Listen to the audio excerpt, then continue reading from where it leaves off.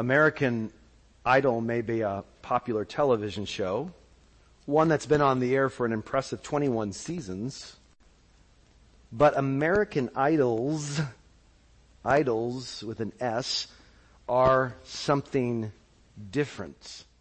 American Idols are those common, popular objects of worship that are all around us.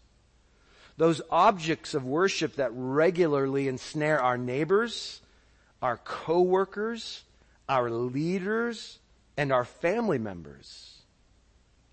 Of course, most of the time the word worship is not associated with people's present-day devotion to such things.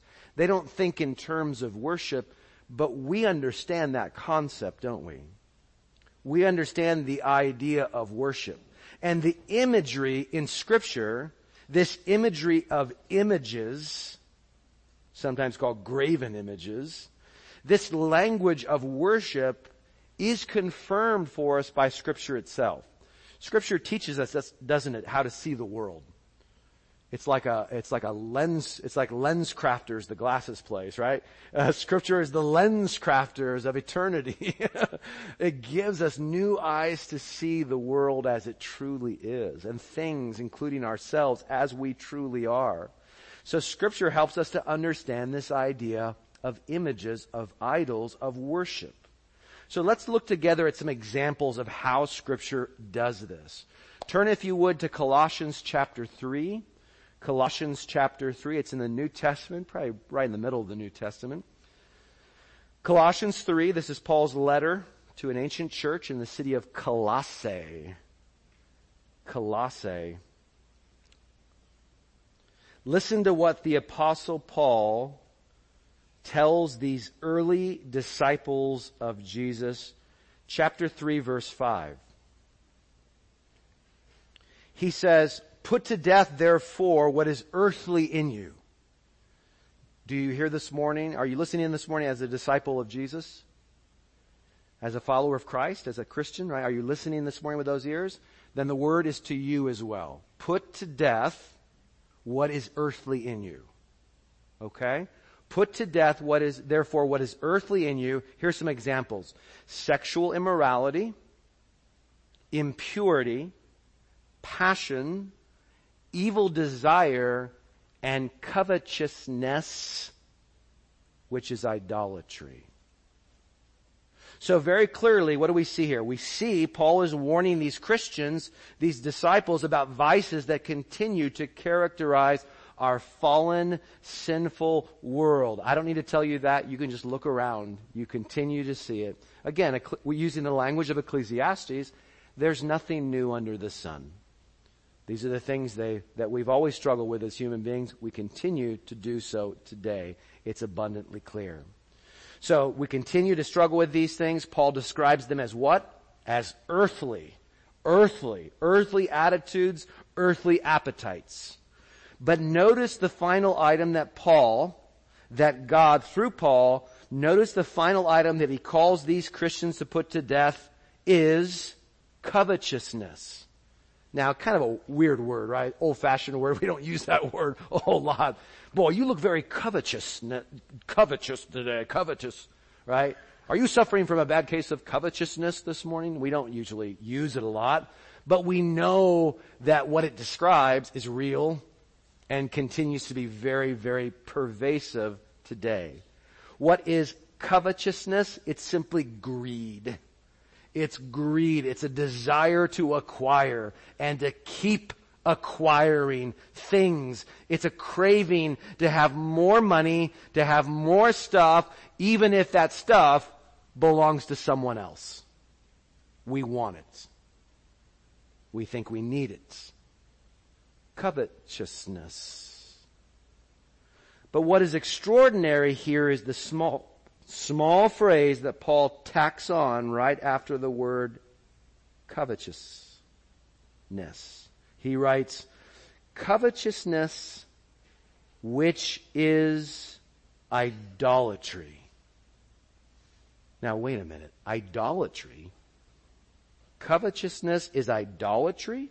Isn't idolatry when someone worships before the statue of a false god? Isn't it when someone bows down before a graven image, before a pagan deity? Isn't that idolatry? Well, that's the overwhelming way in which that word is used throughout the Bible, especially in the Old Testament, especially in the readings from our Bible reading plan last week. Those chapters that we looked at from the prophet Isaiah. So how does Paul connect greed with groveling before a graven image? How does Paul connect greed how does he connect it with groveling before a graven image? Well, in this verse, and you can look at Ephesians 5:5 where Paul does a similar thing. He adds a similar note. In this verse, the apostle does something remarkable.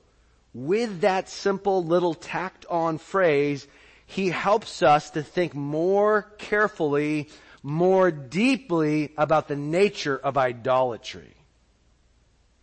Idolatry. And that is so important for us because for the most part, today, we are not surrounded by temples, formal temples where people come to worship carved images of false deities. That's not most of us.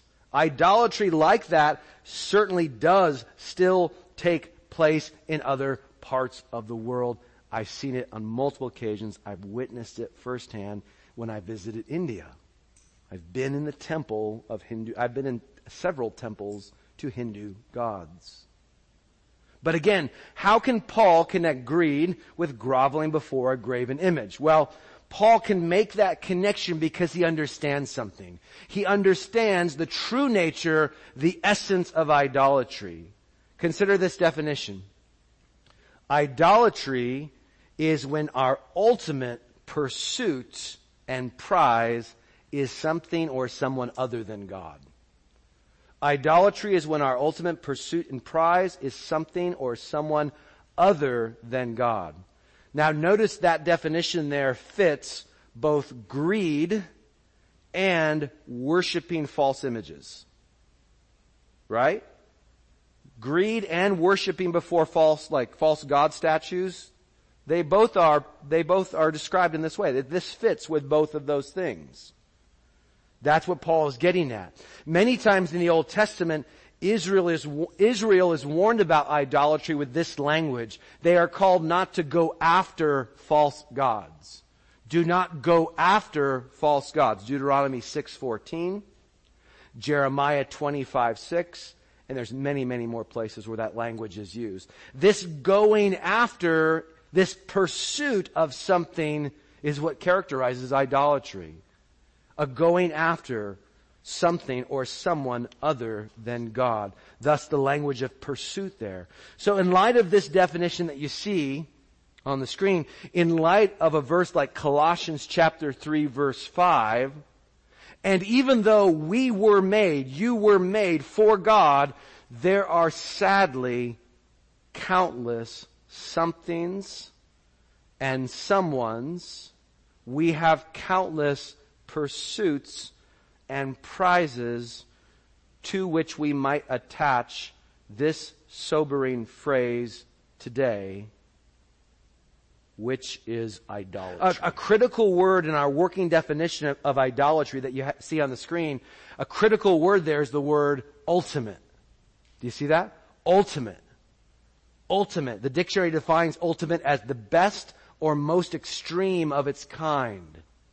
And so we might talk about the pursuit and prize of starting a small business. We could talk about that. We could talk about the pursuit and prize of raising healthy, well-balanced kids. And we would be right in saying those are very good goals. They are. Nothing wrong with pursuing and prizing the beginning of a small business. Nothing wrong at all with pursuing and prizing a well-balanced children, a healthy family. Those are very, very, very good things. And I'm sure you can think of other good goals, things that you pursue and things that you prize that are good. But if those things become our ultimate pursuit and prize, we have crossed a dangerous line. we have crossed into the territory of idolatry. Well, too often, like I've been pointing out, we believe we are more sophisticated sinners. That's sometimes how we think.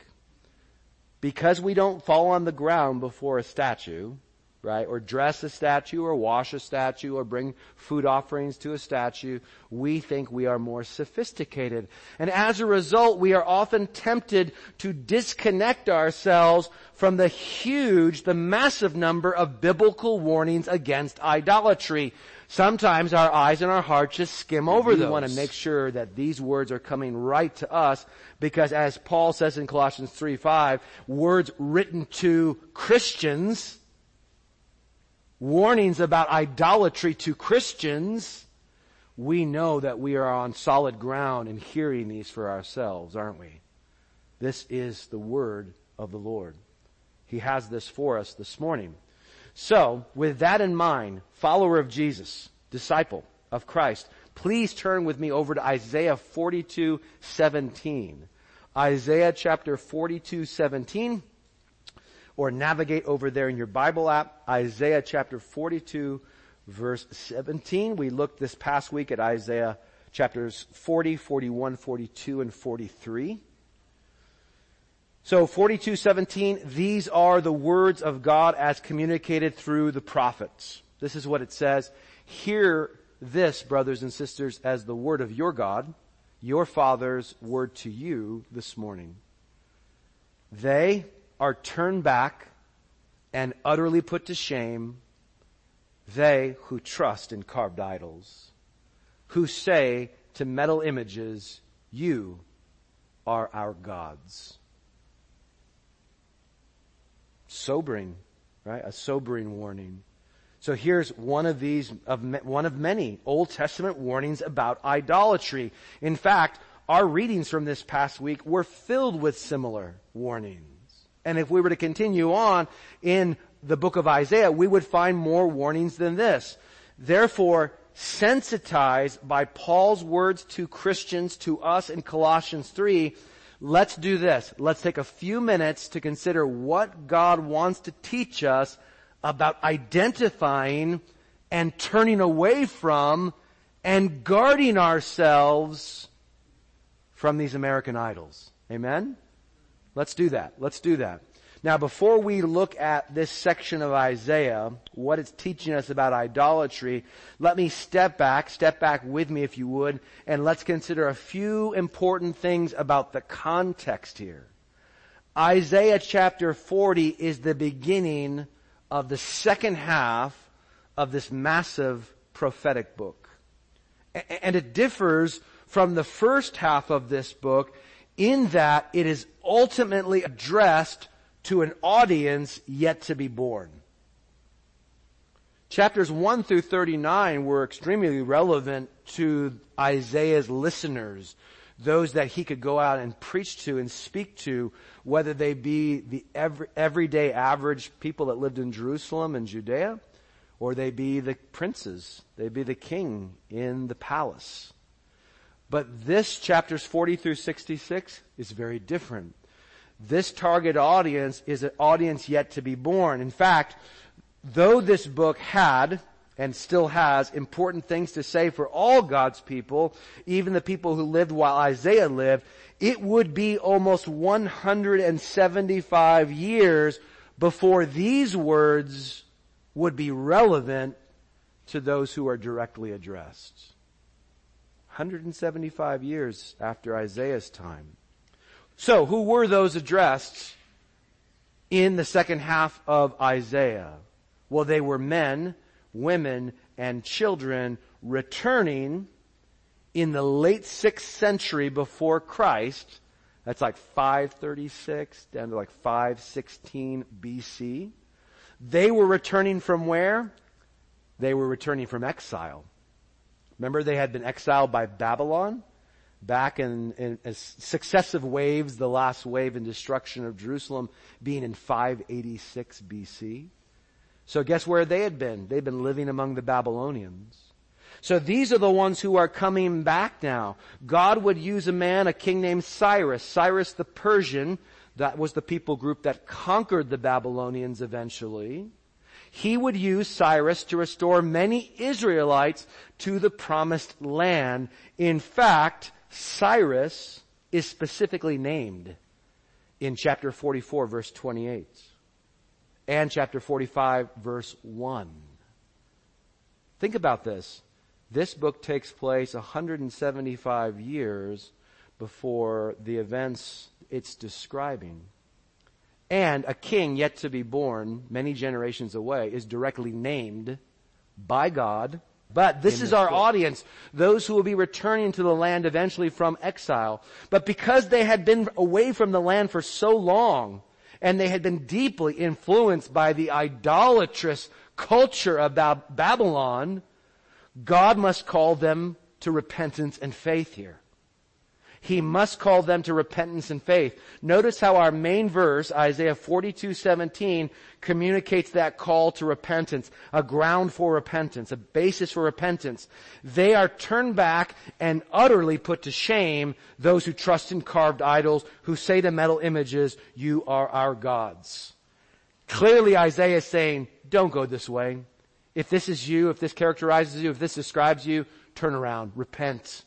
Get away from this. Stop trusting in these false gods.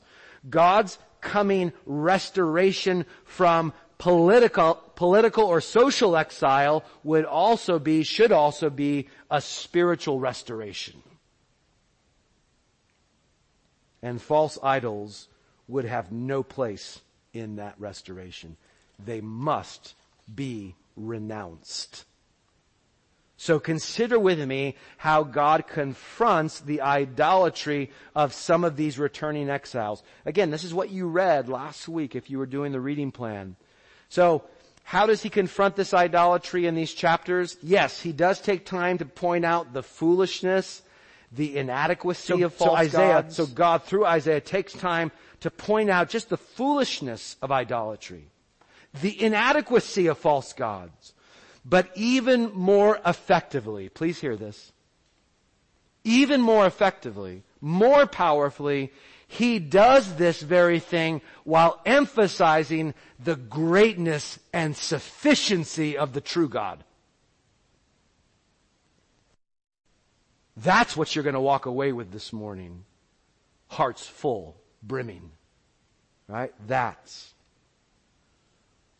Look at how he does this. Here are 3 ways this is communicated. Isaiah chapter 40 through 43. First of all, idols are created by people, but all things were created by God. Here's this contrast. Idols are created by people, but all things were created by God. Not far into chapter 40, we read this in verses 19 through 20. Take a look. After the question is asked in verse 18, to whom will you compare me? To whom will you liken God? It says, an idol. Probably better, since there's no punctuation marks in the original Hebrew language. Probably better, will you compare me to an idol? Question mark. A craftsman casts it. Why would you compare me to an idol? A workman shapes it, builds it, makes it, creates it. A craftsman casts it, and a goldsmith overlays it with gold and casts for it silver chains. He who is too impoverished for gold, anything made of gold or silver, right? He who is too impoverished for an offering chooses wood that will not rot.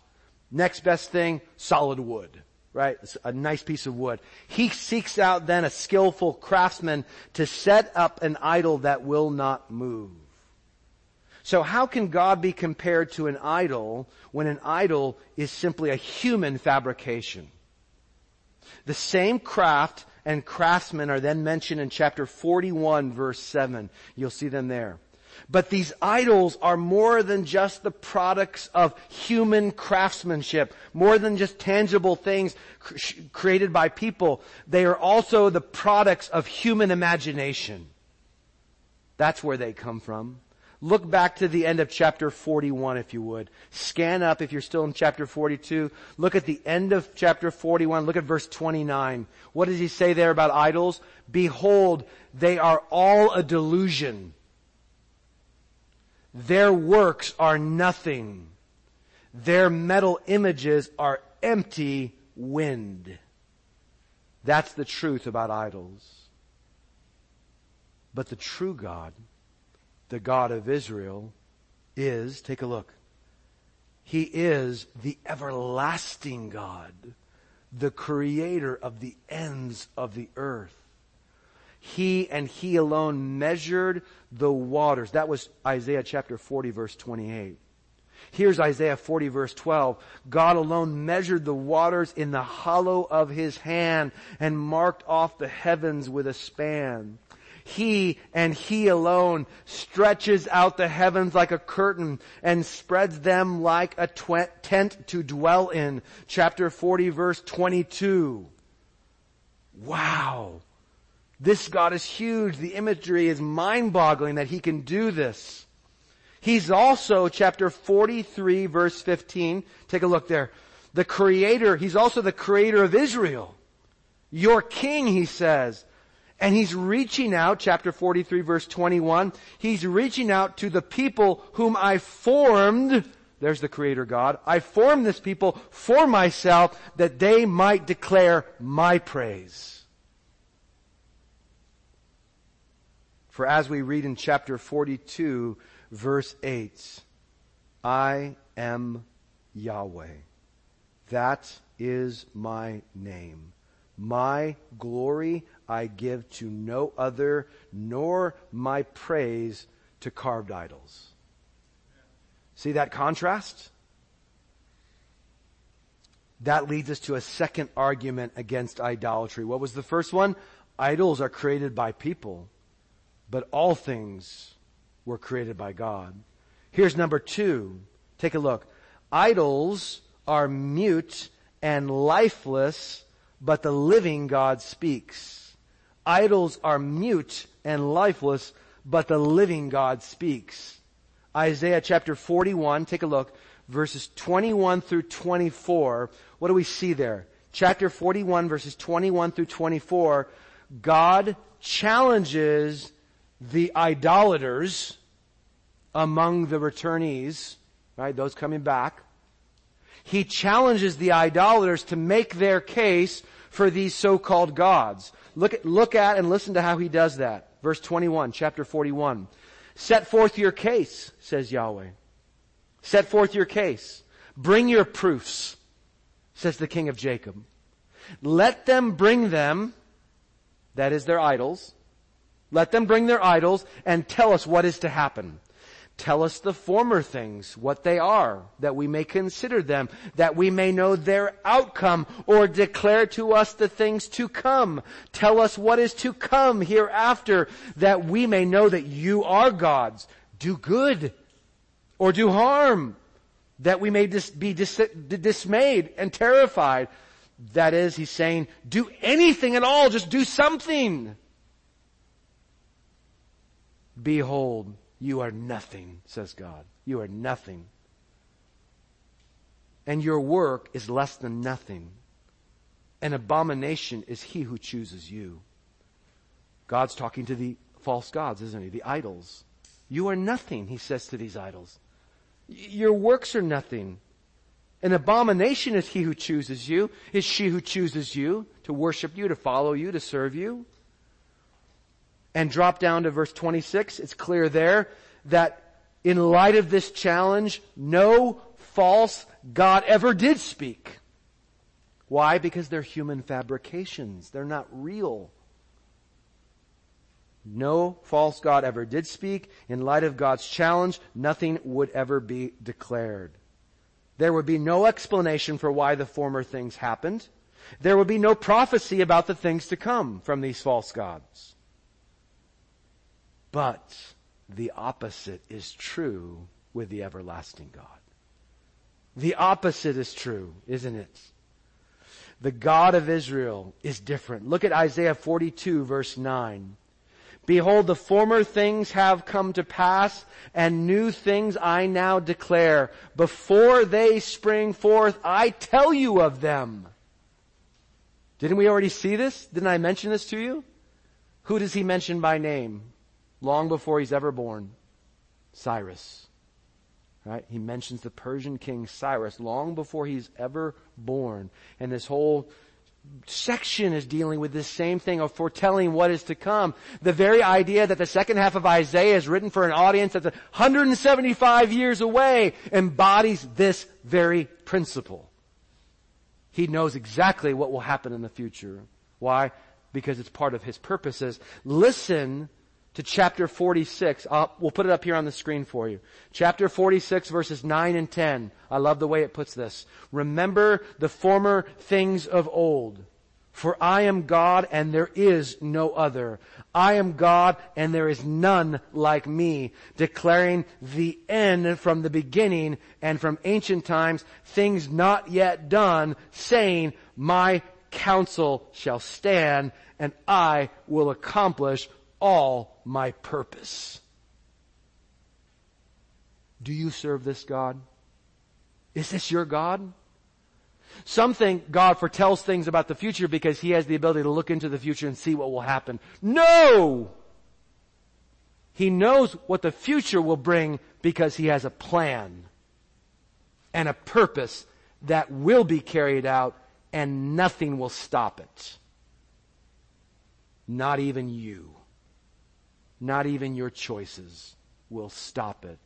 Who can turn the arm of the Lord back? Who can say to him, what are you doing? No one. His purpose will stand. That's what he's relaying. That's the assurance he's giving to those who are coming back. As chapter 40, verse 8 powerfully reminds us. Take a look. The grass withers. The flower fades. But the word of our God will stand forever. Consider with me one more anti-idolatry argument, okay? So number 2, idols are mute and lifeless, but the living God speaks and his word stands forever. It will be accomplished, right? It will not return to him void, empty. It will accomplish the very thing for which he sends his word out. But here's one more, number 3, another argument. Number 3, idols are powerless to save, but God is an all-powerful Savior. Idols are powerless to save, but God is an all-powerful Savior. Notice the similar language in chapter 40, verse 20. We'll put both of these up on the screen for you here. Chapter 40, verse 20, listen to this, and chapter 41, verse 7. An idolater is someone who seeks out a skillful craftsman to set up an idol that will not move. Similarly, chapter 41 verse 7 speaks about craftsmen who strengthen it, an idol, with nails so that it cannot be moved. See that? Repeated emphasis here. Whether it's chained or nailed down, the solidity and security of an idol is again simply a human fabrication. It isn't real. So in the end, it is neither solid nor secure. Not really. Not when it matters most. But in stark contrast, the living God is able to reassure his people with these words. Look at chapter 41 verse 10 in your Bibles. Look at 41 verse 10. What does it say there? Chapter 41 verse 10. Fear not, I am with you. Do not be dismayed. For I am your God. I will strengthen you. I will help you. I will uphold you with my righteous right hand. So as these people returned to the land after a long time, they were coming back and they faced dangers. It was daunting, the idea of uprooting and going back to a place that you didn't necessarily know. Maybe the old folks among you, some of them might have known it as children, but you didn't know it. So he's reassuring them in light of this. As they return to the land, they will not have to fear whatever difficulties they might face. Look at chapter 43, verse 2. 43:2. God reassures them again. When you pass through the waters, I will be with you.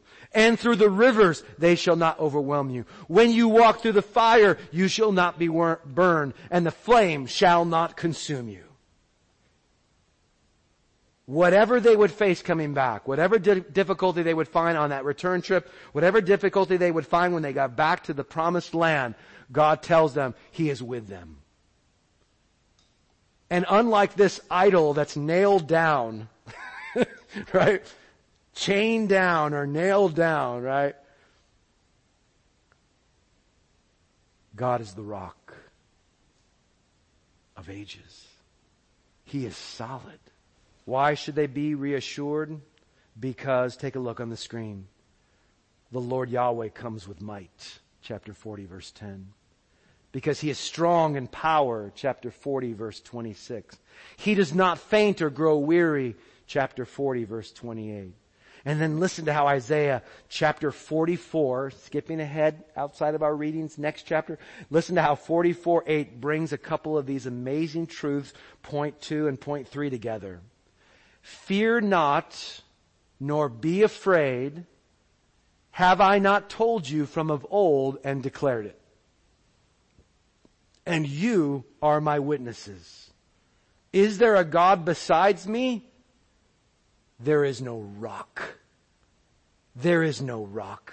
I know not any. Does that reassure you, brothers and sisters? This is our God. So as we come this morning, brothers and sisters, to this rock, capital R, as we come to this rock, we come with confidence. We come with confidence that Jesus Christ is the fullest fulfillment of Isaiah's prophecies. Amen? Jesus Christ is the fullest fulfillment of Isaiah's prophecies. Listen with me, take a look on the screen, to what Matthew chapter 12, verses 15 through 21 tells us about Jesus. It says there that many followed Him. Many followed Him, and He healed them all. All of them. No matter what they had, no matter what kind of affliction they had. Sickness, demon possession, didn't matter. He healed them all, and He ordered them not to make Him known. This was to fulfill what was spoken by the prophet Isaiah. Behold my servant, whom I have chosen, my beloved, with whom my soul is well pleased. I will put my spirit upon him, and he will proclaim justice to the nations, the Gentiles. That's most of us, isn't it?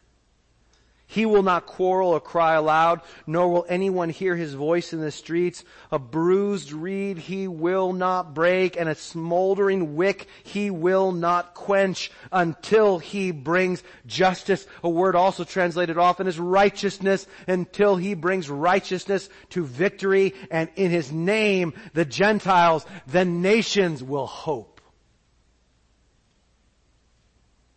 Now, if you completed last week's reading, you should recognize those words, because they're Isaiah 42, 1 through 4. What is Matthew telling us? Jesus Christ is the fullest fulfillment of Isaiah's prophecies. This is about Jesus. Jesus is that chosen servant that God prophesies there. So, specifically, we celebrate this morning good news, don't we? And specifically, that good news is that the living and speaking and saving God of Isaiah chapters 40 through 43, that God, this God that Isaiah spoke about, this God that used Isaiah as his mouthpiece, that same God, that great God has come near to us in Jesus Christ.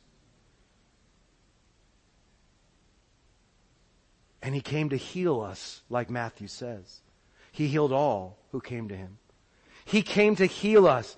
Praise God, brothers and sisters, that Jesus has not and will not break bruised reeds. Praise God that He will not quench smoldering wicks like you and me. The broken, hurt, weak, fragile, sinners in peril like us, that He will not simply dispense with and be done with and let the wind blow away like chaff. No, through Jesus we have this reassurance that a bruised reed He will not break. Can you grasp the gentleness of the Savior communicated through these words? He's so gentle with you. He knows you're hurting. He knows you're broken by sin, even if you don't recognize it yet. But He will come. And even though you're a smoldering wick and you feel like, I'm just about to die, right? The flame seems to be gone out. It's just this little bit of glow on that candle wick. He's not going to do that with you. He's going to fan you into flame. He's going to make sure you're supported. He's going to come alongside of you and gently uphold you, because He's the God who said, I will uphold you by my righteous arm. The God of Isaiah, who spoke in Isaiah. Brothers and sisters, behold God's servant. Behold Jesus. So because we can have confidence as disciples of Christ that we will be, by grace, through faith, we will be eternally upheld by God through Jesus forever and ever, because of the cross, because of the empty tomb of Jesus. Guess what we can do today? We can identify and turn away from and guard ourselves from our American idols. That's what you can do this morning. Even though you understandably, you're tempted to cling to those idols like a security blanket, because maybe you have for a very long time. But the gospel empowers us and emboldens us to let go of those things, because we can do so in light of the gospel without fear that we will be left lacking in any way.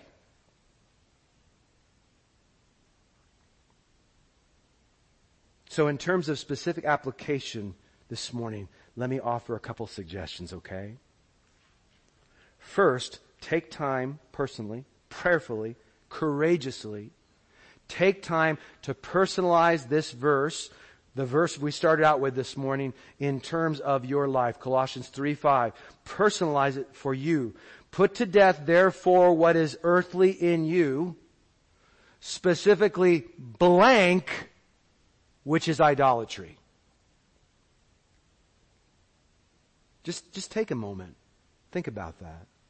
If God appeared to you, if Christ sat by your bedside one morning or one night before you fell asleep, and He spoke the words of that verse to you and said, put to death what is earthly in you, specifically blank, which is idolatry. What would be in that blank? What would it be for you? So personalize that verse. Consider what your schedule, how you spend your time. Consider what your priorities. Consider what your bank account. Consider what the words you speak and your thought life reveals about your functionally ultimate pursuit and prize. If it's not God, who or what is ruling you this morning? Who or what is shaping your identity this morning? Please confess that to God even now. Confess that to God. And once you've confessed that idol to God, second, meditate on God's word to you this morning through Isaiah. Really come to grips with how that idol, the one that you've named, the blank that you filled in your life, and maybe it's many, but focus on one right now. Come to grips with how that idol is a human creation. Right? Well, no, what about sex? Sex is something God made. But the way that we conceive of sex and sexuality is a human invention so often. It's a fabrication. It's a story we want to tell ourselves. So it's just like these crafted idols. It's a human creation that can never give you what only God can provide, because He is your creator. Really? Face the fact then that your idol can never explain where you've come from or where you are going. That idol cannot do that. All it can do is lie to you today with temporary and empty promises. That's what idols are best at. It cannot explain where you've come from. It cannot explain where you're going. Who can do that? God can do that. Really come to grips as well with how that idol is as powerless to save you as quicksand is to give you solid ground in the middle of a storm. Oh, look, I found some solid ground. Guess what? You just entered it. You got to have a new problem now. That's what idolatry is.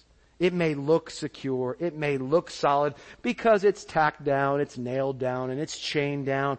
Whatever, however you want to see it. But it is not solid. It is not secure. Idols are never solid or secure. Such idols are all a delusion, as the prophet declared. Their works, supposedly the good things that they provide, are nothing ultimately.